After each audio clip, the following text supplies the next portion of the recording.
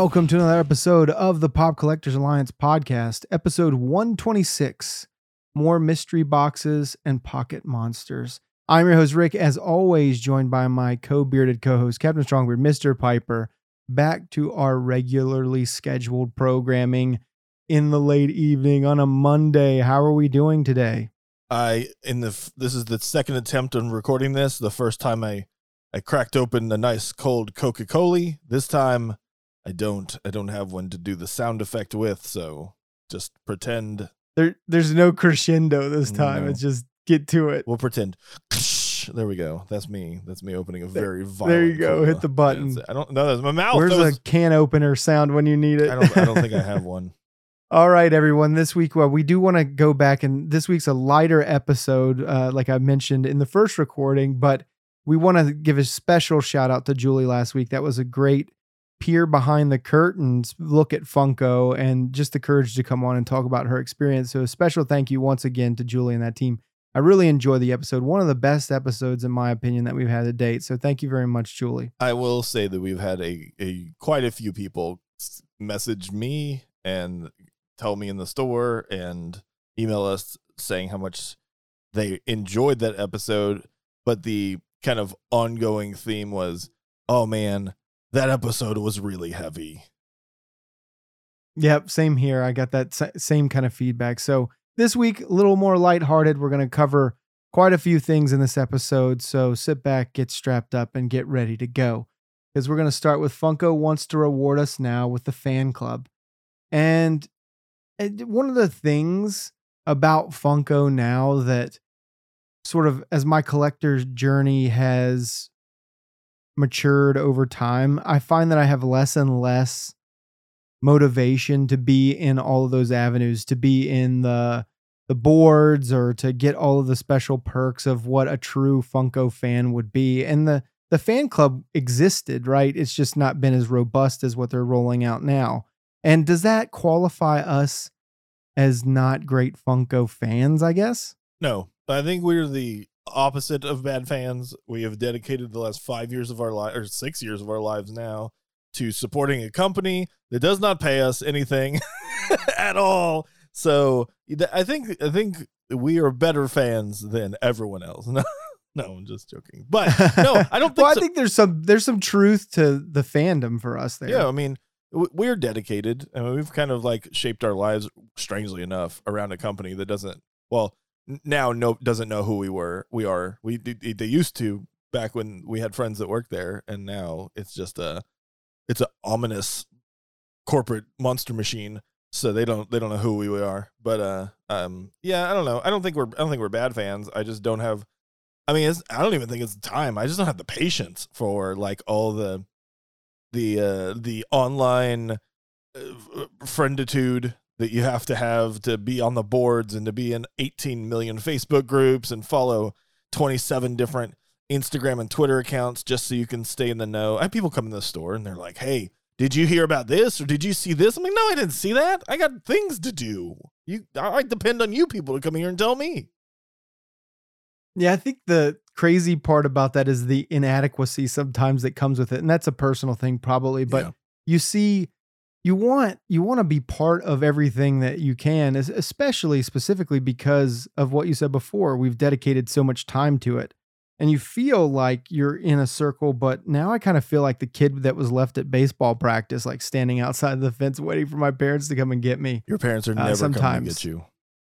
And they're not. They totally left. And he said, son, I have to go get a gallon of milk from the convenience store, and then shows up 18 years later. Milk and some smokes, right? When he needs to he needs you to help him take out a personal loan so he can buy a new ATV.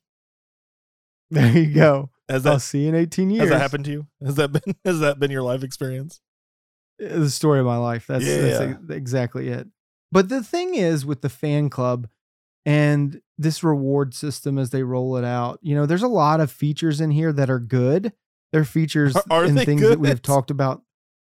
Well, I would say like the aspects of the rewards, like who knows about the raffle system, but some of the prizes are great. Like, could you imagine? I think we were talking before the show and I'd seen on Funko Finders and maybe it was a leak that got pulled down, but there are distinct attempts to give great awards, like first in line at a booth at SDCC.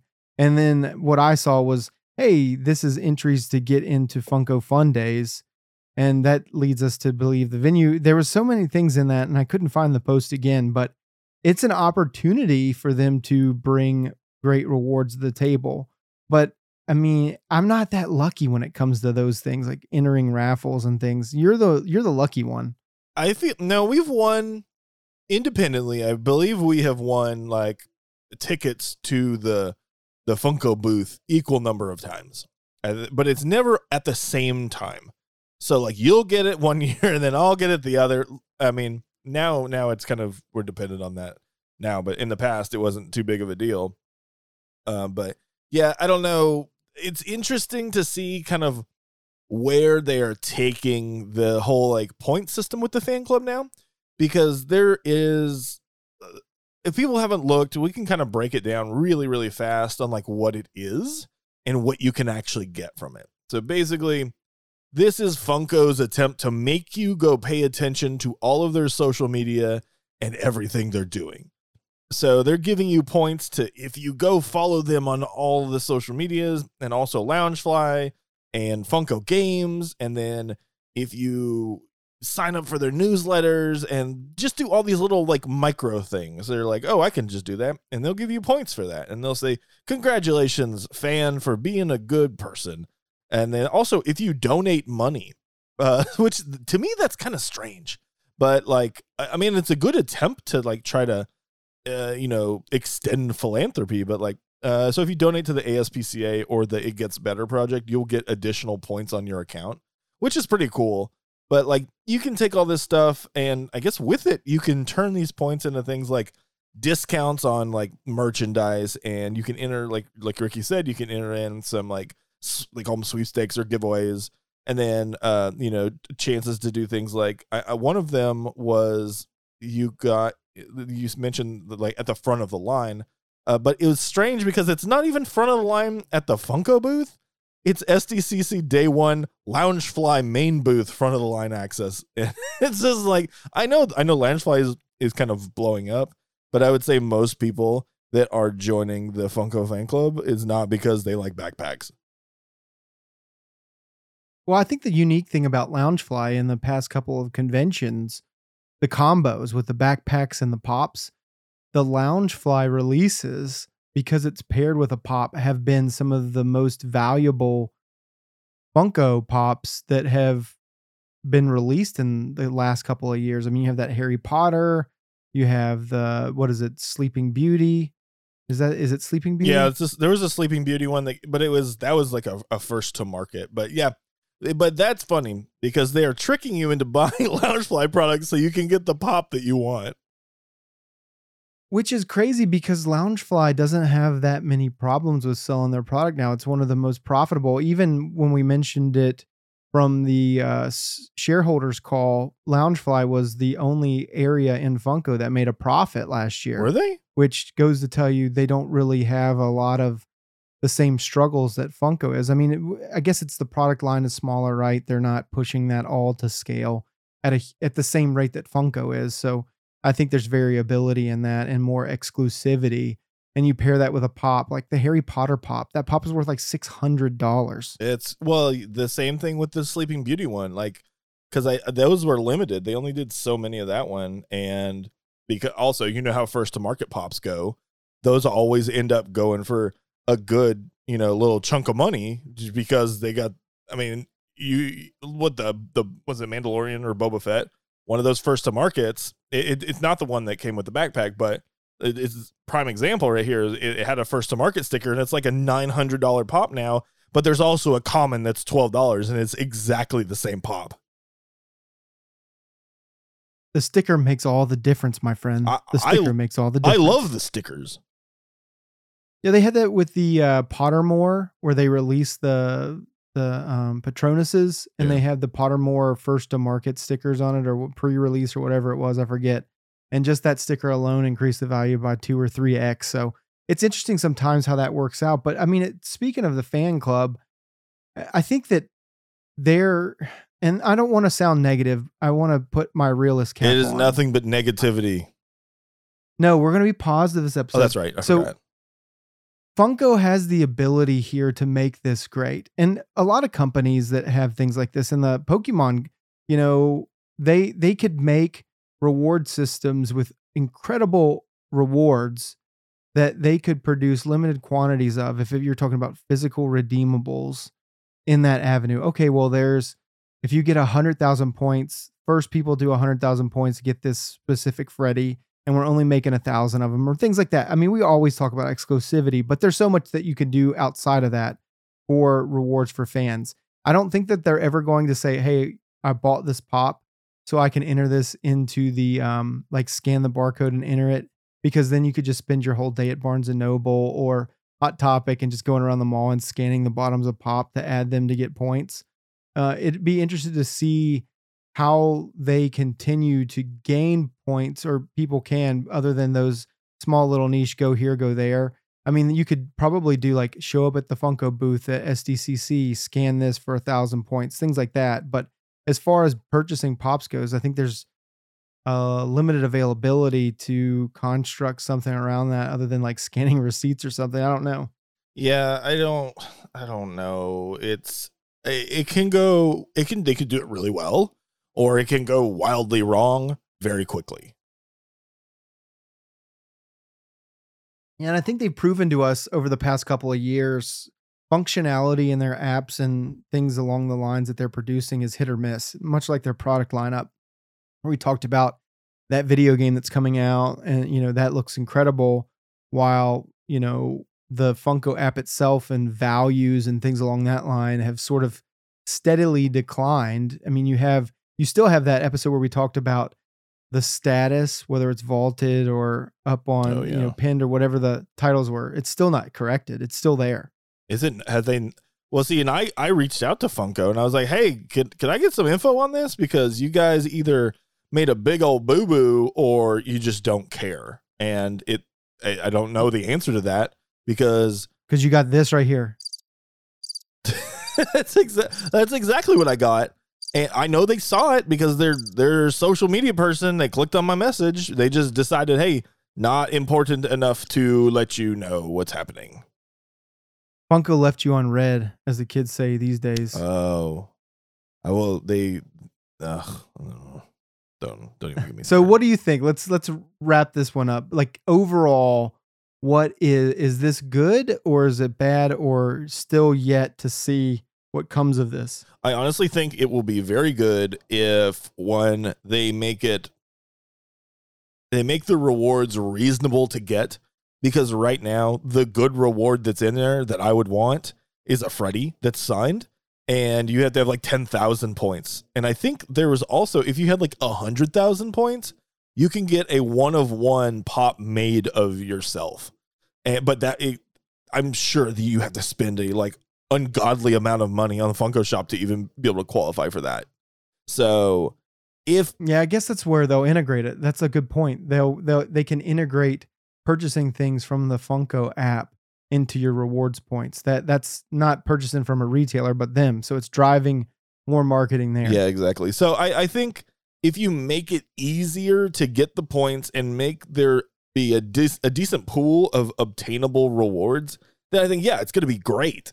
But, if it goes the other way and they're like, oh, sorry, you can't get points unless you spend $1 million, then nobody's going to care and it's going to die in a year. And Funko kind of has a track record of that. When we were talking about video games, like prime example of that was they had that Gears of War game that they came out with, and they killed it within like a year. I hope that's not like a trend with them. Like we know Funko likes to like dip their toes and their fingers in all the buckets to see like what sticks, but like you need to stick with some things,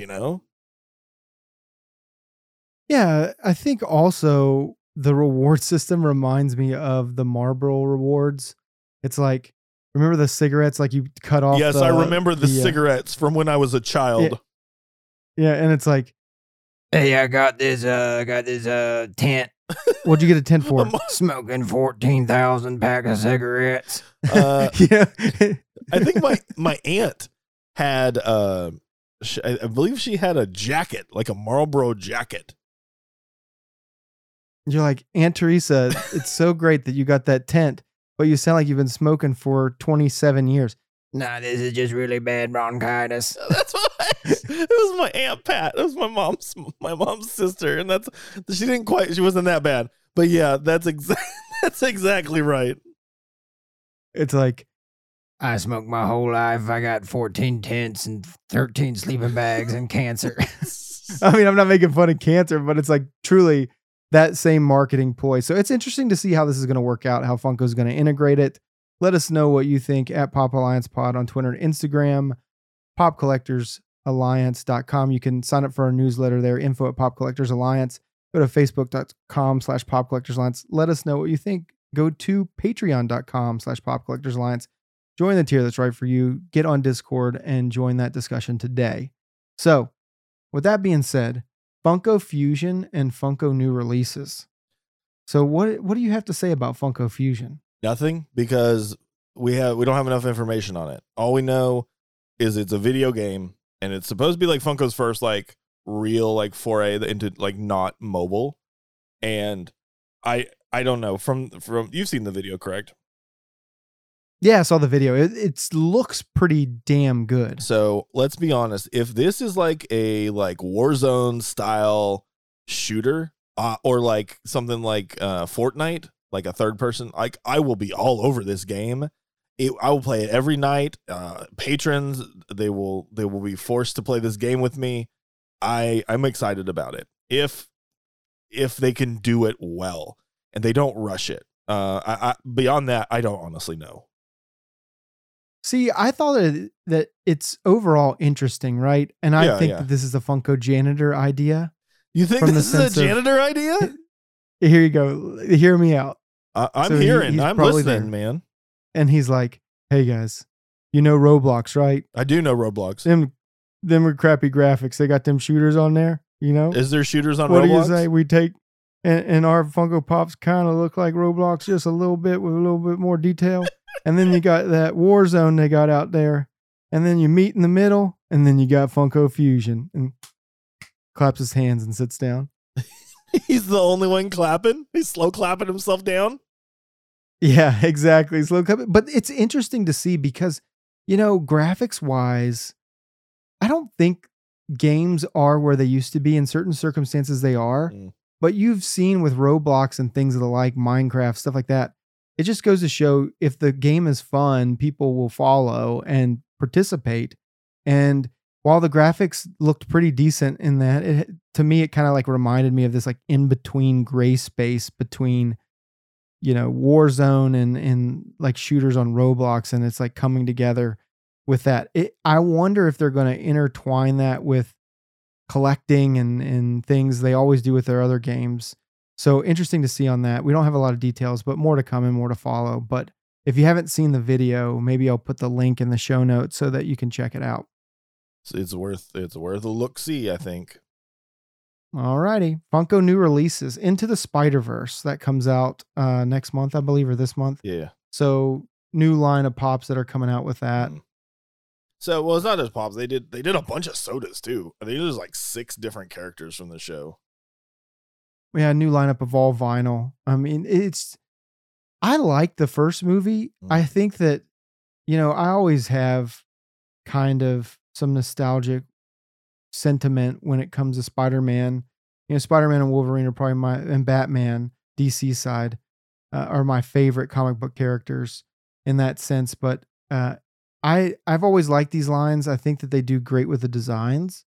I haven't collected a total like plethora of them, but I do have like Miles Morales and things like that. But, you know, mainline things, not a lot of exclusives. But I do think that the line from the first Funkoverse where they had like the moments and things along those lines, I think they were really good. Yeah. We got the first wave of the pops in the store and they were really good and they sold out very fast. I have the second wave coming in, I think tomorrow, which is, the first wave was made up of Spider-Gwen, Spider-Man 2099, which they did like 3 different variants of him, one for Funko Shop, and then there was another one. I want to say it's like Box Lunch or something like that. And then, oh no, Entertainment Earth. That's what it was. And then there is also the Spider-Man India, which is a new Spider-Man character for this movie. And then there was, I don't know, there was something else too. Oh, Miles. And then, The Spot, which is like one of the villains for the new movie. And then the second wave is going to be Spider Bite, which I don't know enough about the Spider-Verse to know who that is. And then there's Spider-Woman and Vulture, Medieval Vulture. There we go. So I'm not as Medieval Vulture. Yeah, again, it's something for the movie. I guess maybe once we see it, it'll make a whole lot of sense. Kind of like from the first movie, the roided out Green Goblin from like the scene where like the whole everything gets sucked into the thing with the man. Yeah. There we go. I'm not gonna spoil it in case somebody didn't watch a movie from like 5 years ago. Yeah, I'm bad at that, so don't don't be Because you're gonna me. get a message be like, "Thanks a lot, Ricky." Spoiler alert. That's from Raul, always yelling like From like 7 years ago. Raul, you've seen that movie 18 times. Stop. You do a podcast about but it movies. is true. There are some people that haven't seen it. Well, I'm the one. I'm like, dude, I've been waiting to watch that. That came out in like 1987. I don't care. Don't tell me about it. Don't spoil the end of Killer Clowns from Outer Space. I haven't seen it. Haven't had time yet. You've only seen that movie 87 times. Yeah, I wish that they would do a remake of those cheesy 80 horror movies. That'd be great. Yep. So, into the Spider-Verse stuff. The sodas are, I would say, less than exciting because they're kind of just on par with every other soda. The chases are nice because they're actually like, they're not just like lazy. We're going to swap a color or we're going to just make it glittery. They actually changed up the sculpts on them. So that's nice. Most of them are like maskless variants, so that's exciting. So Into the Spider-Verse. I was going to say, or I'm just going to take their masks off. I'm okay with that because at least it's a different sculpt though. It's not like. Yeah, it is. That is true. I think that's the least amount of effort to make me happy. Yeah, no, I mean, it's different, right? It's not putting a cigar in their mouth. Circa Halo. Yeah, exactly. So there's that. What else is new coming out? Peter Pan. Funko just released a bunch of new Peter Pan pops, and some of them were for Disney 100, and I believe some of them are for the new Peter Pan and Wendy movie. Peter and Wendy? Yeah. So there's that. I mean, I'm not a big Peter Pan boy. Do you know the real story about Peter Pan? No. Oh, it's real dark. Is it one of the grim fairy tale like stories? Yeah, it is. I won't go into it in case there's children listening, but for you adults, go look up and see what the original Peter Pan story is, and you will be like, "Oh my goo, this is not good." You can definitely see how much Disney cleaned it up, but they did it for every other one of the Aesop's Fables and Grimm fairy tales and all that stuff. It's dude, it's bad. It's like some Neverland Ranch story. Dude, hey, don't be so ignorant. Don't be ignorant. Almost. It's more Peter Pan was a serial killer. Oh, wow. Yeah, crazy. For sure. Anyway, I would like to just read that. That sounds so goth. It is. Let's read it on the podcast. Like we're going to do like in between episodes where Ricky and I just read like spooky like fairy tales. That's the Patreon unfiltered. Yeah. Like no after dark. We can cuss and stuff like that. I say swears all the time.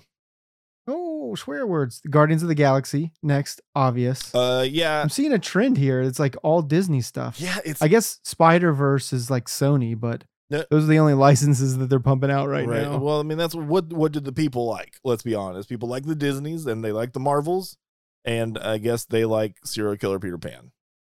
And the Star Wars. That's the 40th anniversary coming out too. Yeah, so they released a bunch of new ones for Obi-Wan. And then they previewed some of the 40th anniversary, like Return of the Jedi, I think is what it is. But those have not officially come out yet, but they are like on the horizon. So that's like the next, like, I would say I'm surprised they didn't come out for May the 4th. Yeah, no, that crazy timing sometimes on that, but I guess they're, not technically ready. But I think one other thing too that got me, it's a kind of rabbit hole-y, but it's related to this, right? Mm-hmm. Funko, we had talked about before, like Funko is truly reliant on new licenses. So there has to be good shows on Netflix. There has to be good movies being released every year to get this great lineup, right? And one of the things that I was thinking about, because HBO just announced they're remaking Harry Potter, right? I saw that. Did so you it's know like that? true to the books instead of being like... Yeah, you get Peeves. You get all the OG what characters is a that you Peeves? don't get. Peeves is a ghost that is kind of what is the word I'm looking for? He's a troublemaker. He's a peep. You know what He's I mean? a peeping Tom. Yeah, but he's in every book and he plays like he has funny scenes, which is really surprised me that they didn't take that approach in the movies. So, but what comes with all of that is 7 seasons supposedly. I'm sure they're going to make it longer than that, but 7 seasons each reflects one book, and they're going back to the basics with the books. So you're going to get a whole lineup of characters that you never had before that are going to be modeled that, and that's like from our conversation last week. Something that if you're an artist, you have. Well, design something for this character, right? Get ready for this or that. I would love to have the insight to see some of that pre-release. Like, this is what we think the concept is going to look like. Make a pop around it. Because, you know me, I'm a huge Harry Potter fan, and I'm excited that this is, it's kind of a mix with the Harry Potter fandom of, will this be good? Will this not be good? Yeah. But it's definitely, I'm on the side of, hey, I'm cautiously optimistic. We have characters that were in the movies, but sometimes it's nice to get a fresh look at stuff and what comes from it. But as it relates to new releases and things along the lines, something like that is huge for Funko because it's one of their core lines and they get a whole new set of releases to go with that. Will Daniel Radcliffe be in it? No. He's too old to be Harry Potter now, I think. I would, yeah. He just shows He's up like day 40 one years old playing a he's got 10-year-old 5 boy. o'clock shadow. Yeah. What are you? I'm here. I hope I get chosen in Gryffindor. Why does he have that accent? I don't know. I'm just he's trying to fake being a kid. So you talking about licenses. Is this about to be dark times then for Funko? Because with the writer's strike, there's not going to be a lot of new stuff coming out anytime soon. So any projects that were like about to come out are on hold. So like, I wonder what that's going to look like. Is this going to be that plays a role? Yeah. Are we only going to get like rehashes of like they're like, okay, we don't got anything else to do. We're going to do more Marvel, but we're going to start back at phase 1 and we're going to do a bunch of new sculpts for every Marvel movie until people are allowed to write new stories. You guys have heard about the gold figures. Well, get ready for the platinum figures. Dun, dun, dun, dun. That's a theme song. Yeah, I don't know. All of that plays a role. It's interesting to see, just like you said, that's a great point. If they don't have new things that are releasing, that impacts, I'm sure that they have tons of concepts that could be placed on hold because they're not releasing new seasons or they're not releasing new movies, things along those lines. New Conan O'Brien pops is what's coming. You can always go to They're just going to do Conan as everybody. Yep. Why not, man? All 19,000 pops. They're just going to be Conan. Just all Conan as. It's like Freddy Funko, but it's Conan. There you go. That's fun. All right. Well, I mean, those are the new releases for this week. I'm going to turn it over to you for this Pokemon. I saw this in the show notes. I'm like, Pokemon 151. What is this? I saw you tried to delete it. I could see you trying to delete it from the show notes. We're like, we're not talking about this, but I want to talk about it because I feel like let's talk about it. Because now that's I'll say that has become the lifeblood of our store is Pokemon. We ship out like 400 cards a week, and that's not an exaggerated number. It's gross how much we have to send out. So I have a question for you because you have collected Pokemon for quite a while, and I want to get your perspective on something. Yeah. Because, I had this with the sports cards and the sports boys on hopping into the fandom, and you see them on Whatnot and they're flipping through cards, acting like they know everything. And rightfully so. I'll give them credit where credit is due. If money's involved, they're going to learn everything they need to know. Some of these guys are just entrepreneurs and not collectors. Right. So when you bring in entrepreneurs into the Pokemon field, I see all these videos online, TikTok, Facebook, Reels, where you could tell these people would never, ever be a Pokemon collector in their life. And they're like, 1, 2, 3, shuffle them to the front. Now tell me what you got. Does that annoy you?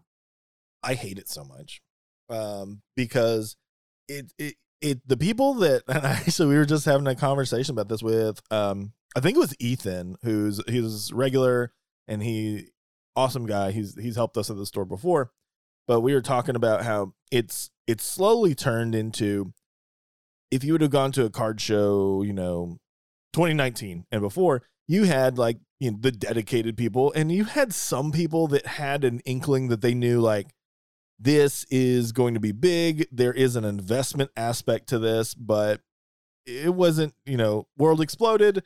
And then everybody was finding everything that they could turn into money, right?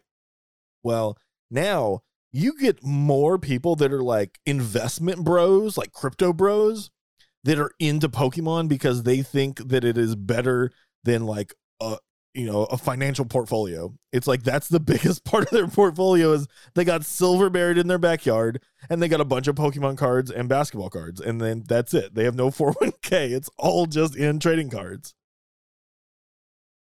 Yeah, it just seems so strange to me, and it's so. I mean, you see it too with okay, so you were big into basketball cards. I know you're not so much anymore, but like you saw that. I think it was even worse with basketball because you got people that like they'll be like me being into basketball cards. Like I know the bare minimum, and really the only reason I understand the bare minimum is because producer Brandon, big basketball fan, so I need something to talk to him with other than Funko stuff. So I try and stay up at least with like the Mavs, since it's a local team. I do my best to like watch like highlights and things, and I'll go over to his house and we'll watch like hockey or basketball. But that's literally the extent of my stuff, my knowledge of sports.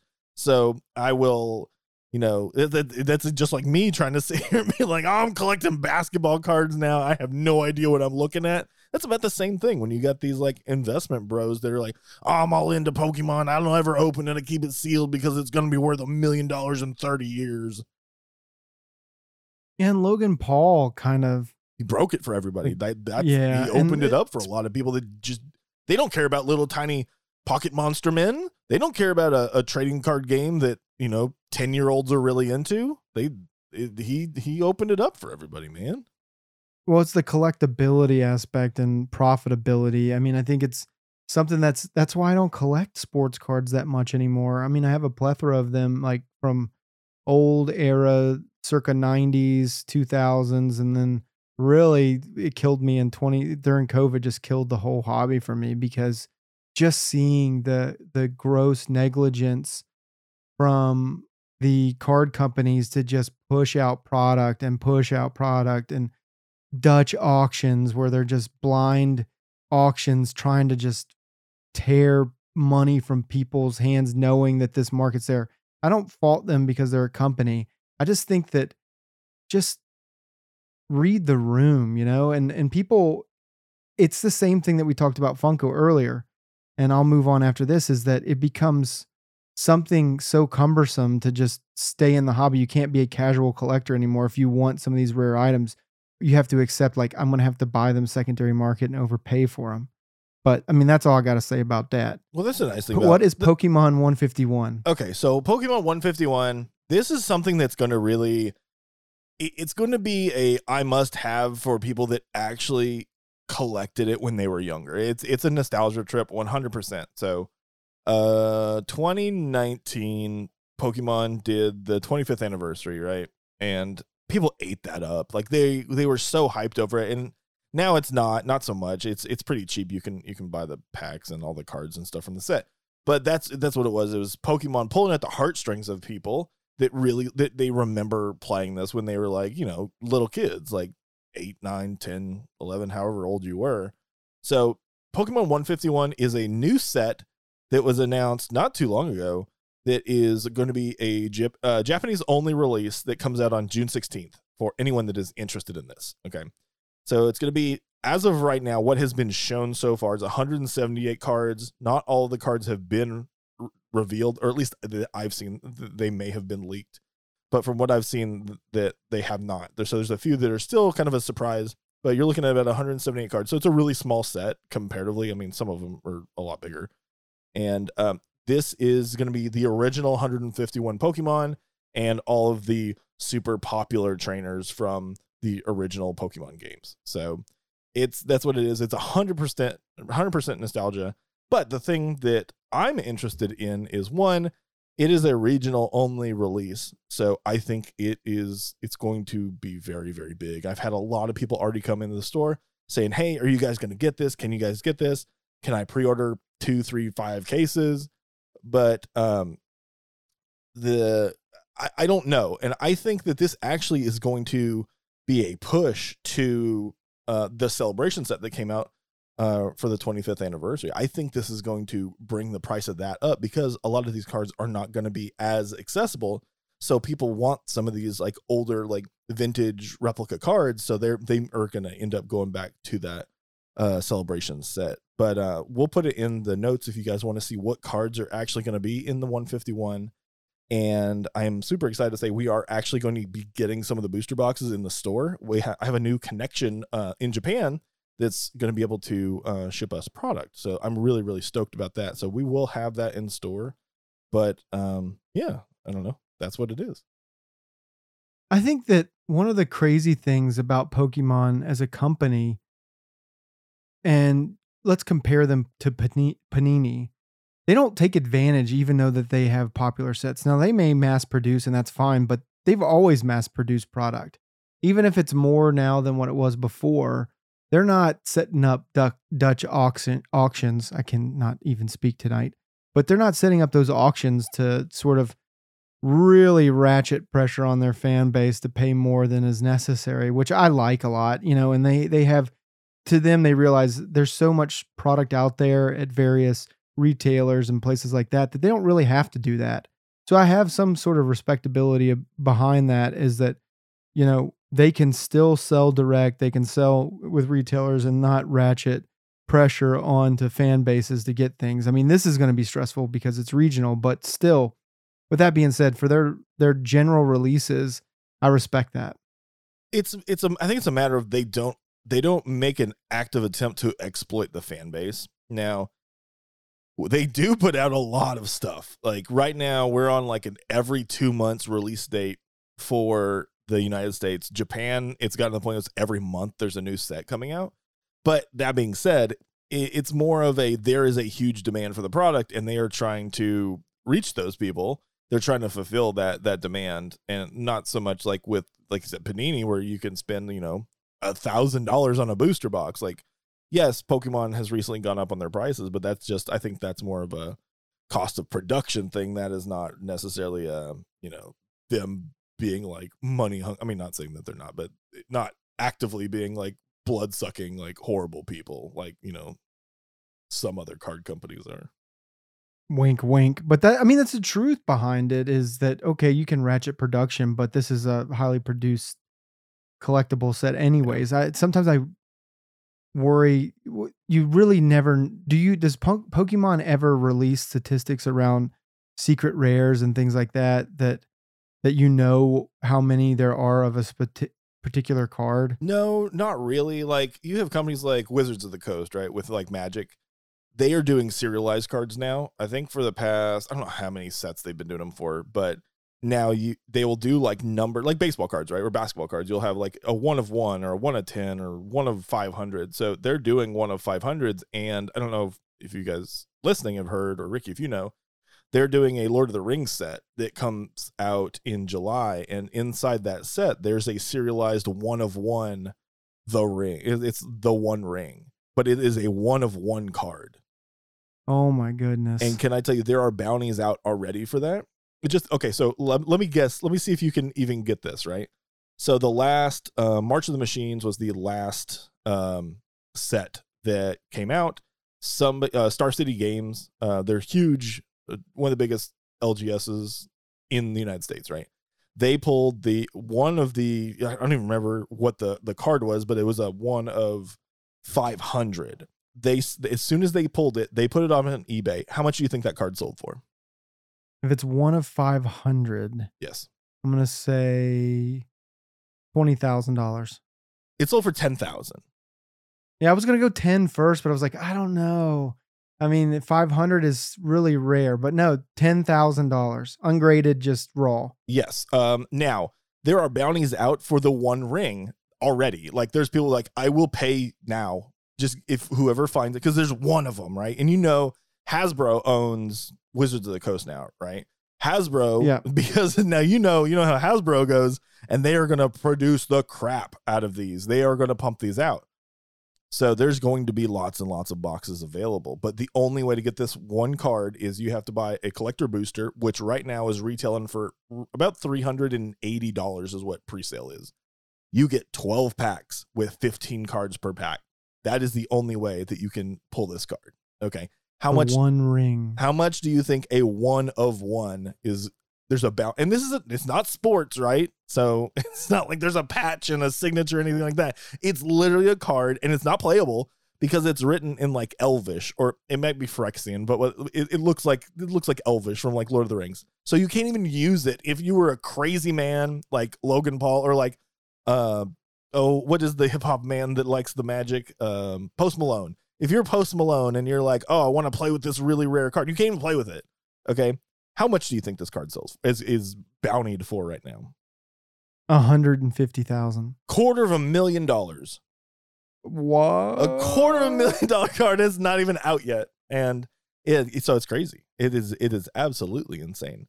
So yeah, that's this is a big game, man. It's getting to be the point where now Pokemon doesn't do stuff like that. They don't have numbered cards. Now there is data out there because you have some big streamers and YouTubers and stuff that will go and they will pull, they'll open 2,000, 3,000 packs so that they can get like accurate pull numbers. So they can say, yes, this card is a 1 in like 300 or 400 pull, but like Pokemon's not going to release that information. It's not public knowledge at all. So it's just a generous estimate. Yeah. And I mean, there is statistical data behind it, but like, yeah, it's not stuff that is made available. So that part of it is suck. And I don't know if you heard about like the bad stuff that happened with it turns out there were some people that had tons and tons of some ultra rare cards from. Yeah, I saw that on like a Facebook reel where a guy had like 50 stacks of like an ultra rare. Yeah. So, and we know somebody that is involved around that circle. And actually that happened like a year ago and it's just now getting out, which is kind of interesting to know. But yeah, the culprit tried to go and trade in I was actually at a card shop here in Dallas. They tried to trade it in and they reported them to the Pokemon company. They're like, hey, yeah, somebody has like 100 Moonbryon cards and those cards are selling for, I think like $600 raw. So, and they had stacks of them. And then, they were fake? No, they're real. It was somebody that worked at the production facility. Oh, wow. So it was like a Lego situation. It was a Lego situation. It 100% was. So he stayed on the line. He's like, 1 for the people, 3 for me.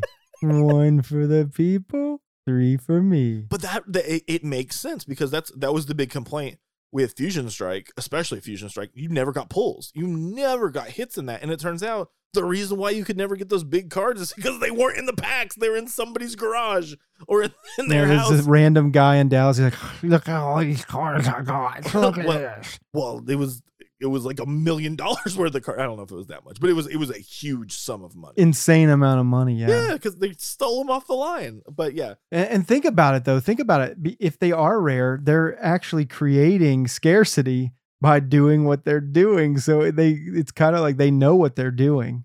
Oh God, yes. Well, I don't know if they're stupid enough to just go to a local card shop and be like, hey, I have $1 million worth of these cards and it's like all the same card. That's not that smart. That's a pretty dumb, yeah. Well, they didn't think afterwards. They're like the underpants gnomes. Step 1, steal cards from production line. Step 2, Step 3, whatever. Profit. Yeah.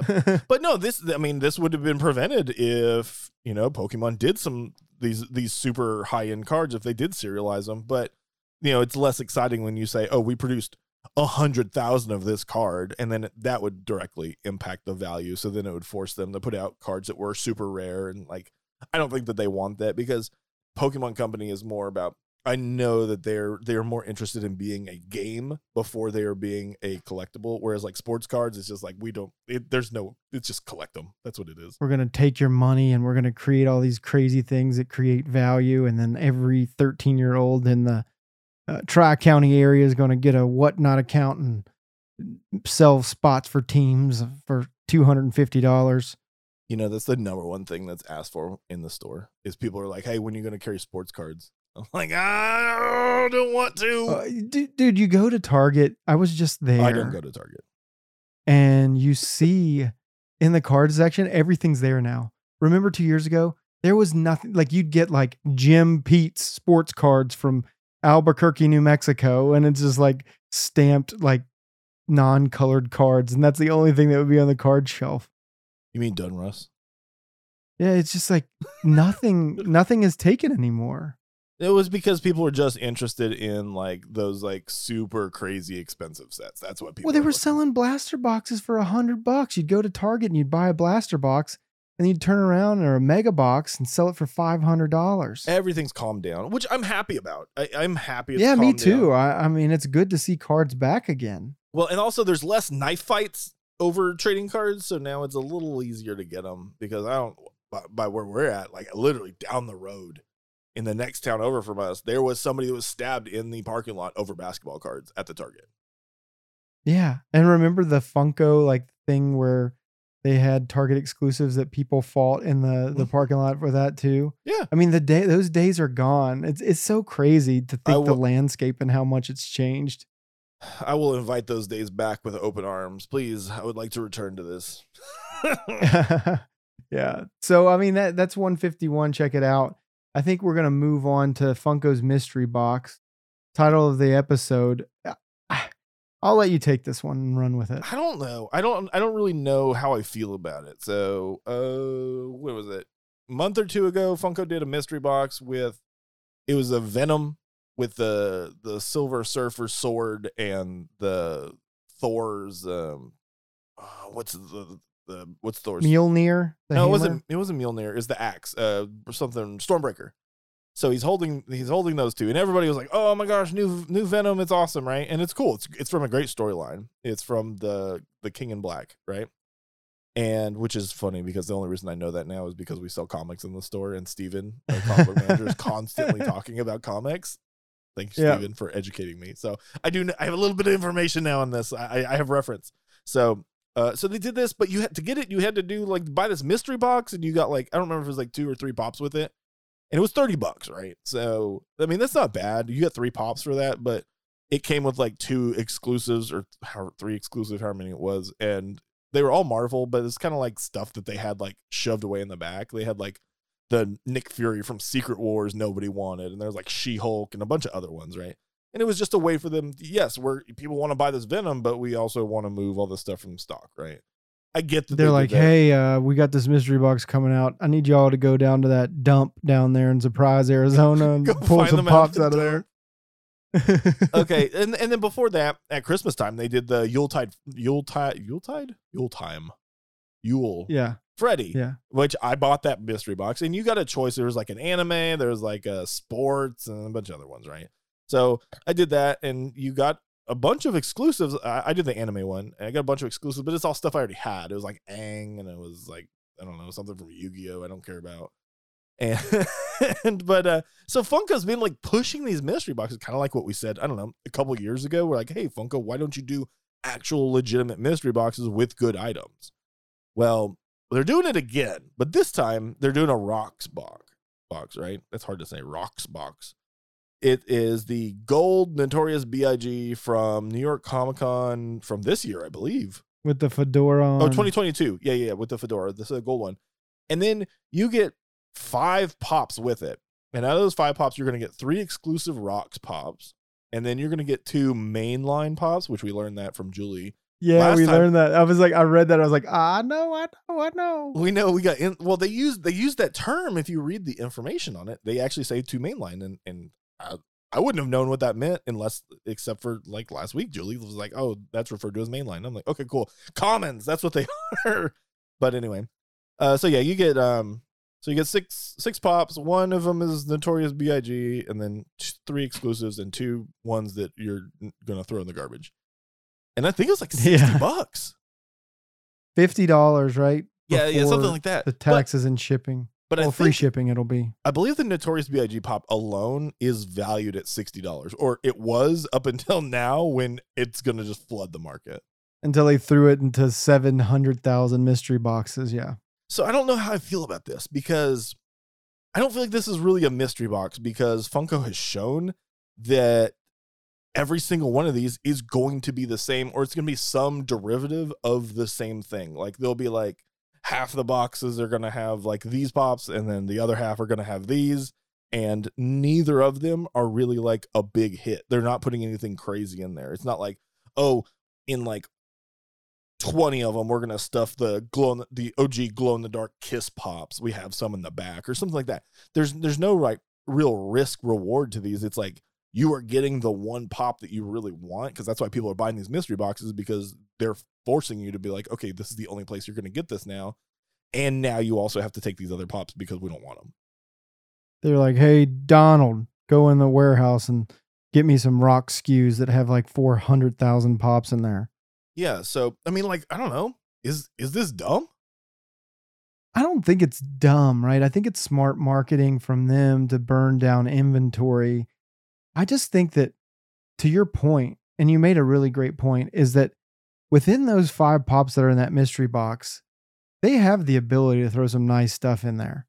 And if they mix that up a little bit, I think that they can even exploit that a little bit further. And I know it's exploitation, but like you said, what if they had like 4 glow in the dark Kiss pops, or a yellow submarine set that they're going to throw into one of them, like just have some kind of crazy exclusive that's valuable, and they just put one in there of each of those and then put it out there. But I think, to your point, what happens is that you have kind of a set, and they've done that for the last mystery box that you're kind of guaranteed to get, and maybe like 3 or 4 different variations of that. So it kind of limits that, like you said. And it's like, if I want this Notorious B.I.G. pop, I have to bite the bullet and buy it.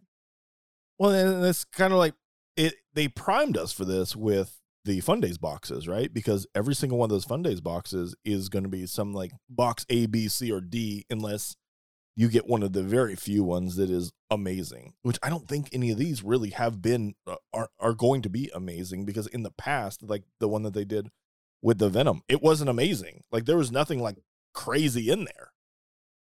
Yeah. And a lot of people complained about it. So, I mean, it's interesting to me.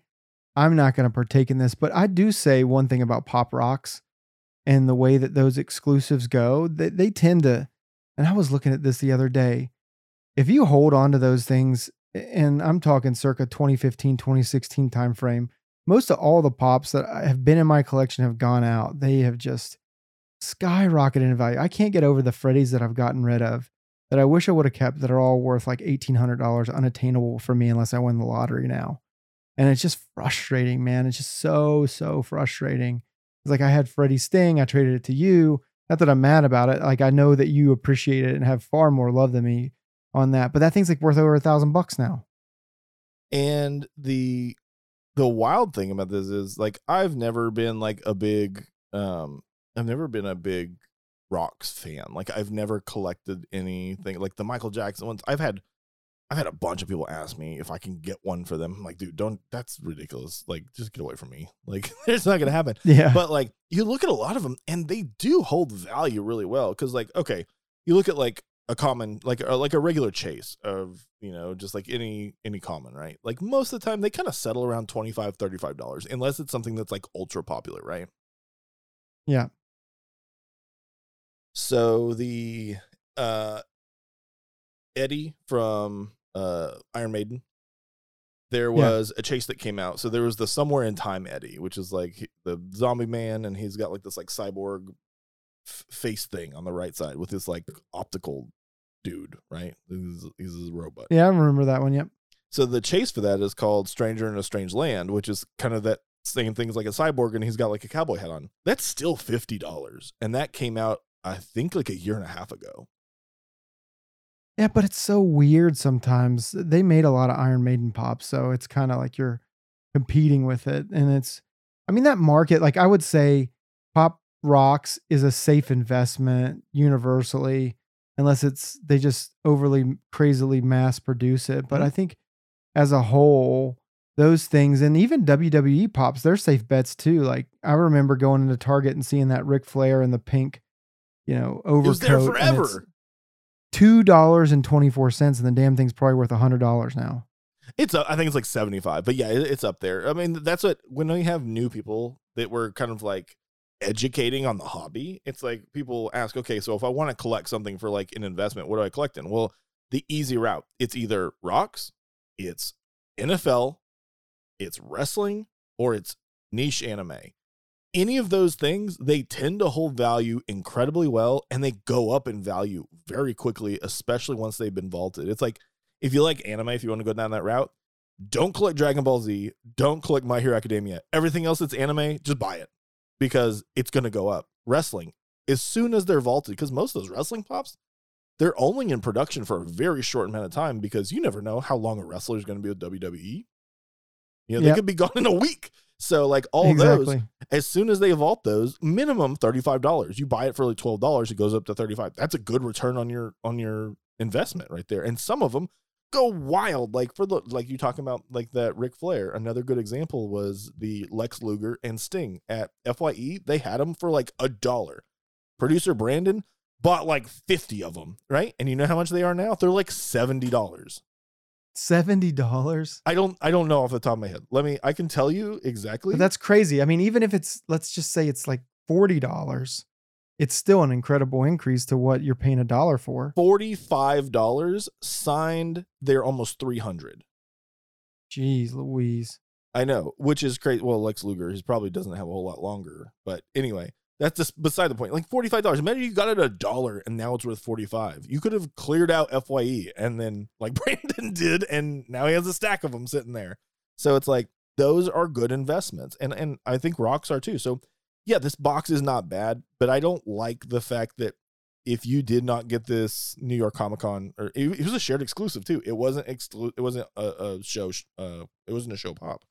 So, but if you could not get one when it was released, they're kind of like, okay, yeah, you can get it, but you got to take these 5 other pops with it as well. I mean, and I guess it's kind of setting the value of this one pop because that's all that people care about. Yeah. So I don't know. I don't know how I feel about it. It's a weird situation. Now, if it was something like, if it was wrestling, I wouldn't care. I'd buy it. I wouldn't be even having this conversation. I'd be like, yeah, I'm going to get like 5 pops. I don't know what I'm getting. They're going to be worth something. I'm excited. This case, it's just, I think it's because it's a line I don't care about. It's just not, it doesn't get my blood all warm. No, I agree. I can see. Same for me. Like if it's a Harry Potter one, you'd be like buying 7 of them. Yeah, buy like 7. Yeah. But there's not a lot of, Harry Potter, they have, that was my example. Some that have value, but they just don't have a tremendous amount of Harry Potter pops that are worth a lot. And it's hit or miss with those. We get a ton of people asking for them though. I'll tell you that. Yeah, it's one of their best-selling lines. Which is weird that it sells really well. I guess it's because they do produce a lot of it that it just doesn't hold amazing value. Yeah. So, yeah, it's just a high production, and the convention exclusives and things like that, they hold value, but that's about it. I don't know, man. So let us know what you think about mystery boxes in general. At Pop Alliance Pod, Twitter and Instagram, info@popcollectorsalliance.com, facebook.com/popcollectorsalliance, patreon.com/popcollectorsalliance. Choose the tier that's right for you. Be part of the discussion on the Discord boards today. And then we'll transition to a little bit of Mr. Funko. All right, guys, much anticipated stories that we have every week. This is the next iteration of AI. Mr. Funko. I'm going to turn it over to Piper to give us all the details. So I'm pretty sure that we need to call this AI story time with Mr. Funko, and because AI story time with Mr. Funko. I like it. I think that's good. Okay. So what do? We take the AI and we say, hey, tell us a story about Mr. Funko. We want to know about it, and we got a good one this week. Oh my goodness. So this is the second one. I think we should do this maybe every other episode. Yeah, that's good. All right, so here we go. Are you ready for this? I'm ready. This story is titled The Legend of Mr. Funko and His Unicorn. Oh my goodness. The Legend of Mr. Funko and His Unicorn. As the founder of Funko, Mr. Funko is a legendary figure in the designer toy world, but rumor has it that he is not your typical CEO. According to some collectors, Mr. Funko is known to ride a majestic unicorn covered in gas station nacho cheese. But how did this legend begin? It's unclear, but some speculate that it's a nod to Funko's famous pop figure of a unicorn with a rainbow mane. Others think that it's a silly joke that caught on with fans. Highly unlikely. Regardless of its origins, the idea of encountering Mr. Funko and his cheesy unicorn is both hilarious and terrifying. Can you imagine stumbling upon this duo in the wild? What would they be doing? What would they be doing? Would they offer you a ride on the back of the unicorn, or would they shower you in nacho cheese? As absurd as it sounds, the legend of Mr. Funko and his unicorn is just one example of the quirky and playful spirit of the designer toy world. Mr. Funko is known to be a quirky and eccentric figure in this world, but with a style all his own. Rumor has it that he loves to don his trademark top hat and monocle and is rarely seen without them. I did not tell it to say that. But, oh my God. But beneath his playful exterior, some collectors whisper that there's a darker side to Mr. Funko. According to legend, he's been known to pull pranks on unsuspecting collectors. He hides rare toys in obscure locations or sends out misleading clues on social media. What? Some say he's even been spotting washing his face with the water hose behind Funko HQ, much to the amusement of the employees. But perhaps the most bizarre rumor about Mr. Funko is that he has a strange obsession with elderly women's wigs. Oh my God. Some say he's been caught sneaking around retirement homes trying to get his hands on the latest styles. Others claims that he has an extensive collection of wigs of his own, which he likes to wear when no one is looking. Of course, we can't confirm this rumor, and it's all just in fun. At the end of the day, Mr. Funko is just another collector, albeit one with unique sense of humor and style.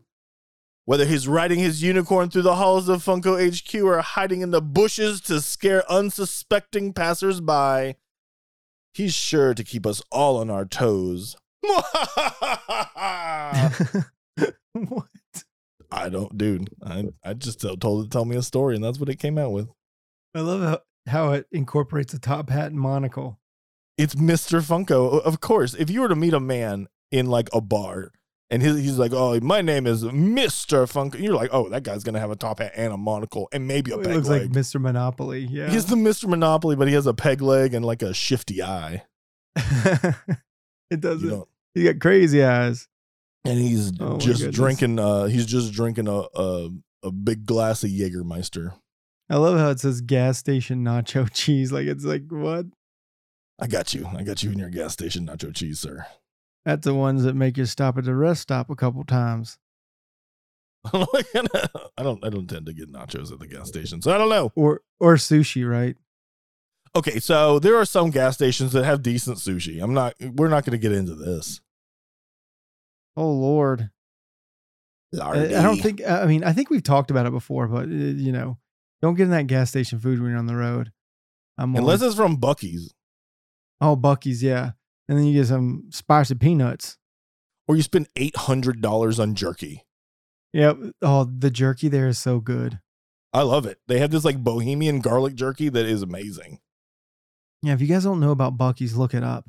It's gotten out there more. There's one in Tennessee, and it's there in Florida. They're popping up all over the place. So, yeah, if you haven't been to a Buc-ee's, it is an experience. It's almost a cult that goes there, buys those $5 T-shirts for $51. I like the beaver nuggets. Ooh, the beaver nuggets. It just sounds horrible saying. What are you eating? I'm eating a beaver nuggets. Oh.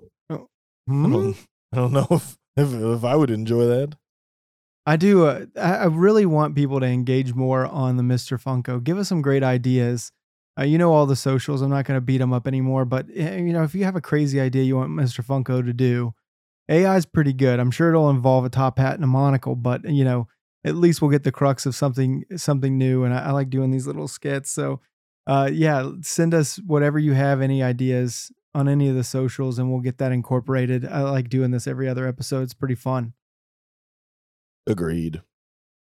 All right. Well, that's this episode. We'll be back next week and the future weeks. We've got some creator series coming up. We got another interview coming around the corner with a podcast as well. So more to come on that as we go through the year. My transition over to Fort Worth, and hopefully we can continue to try and give you guys an episode a week through that time. We're trying to do everything that we can to be able to do that. So more to come this year. Great things. Convention. Don't forget Comic Palooza next week, the 26th to the 28th in Houston. You can stop by and see us there. I think it's booth. I always forget what the booth number is.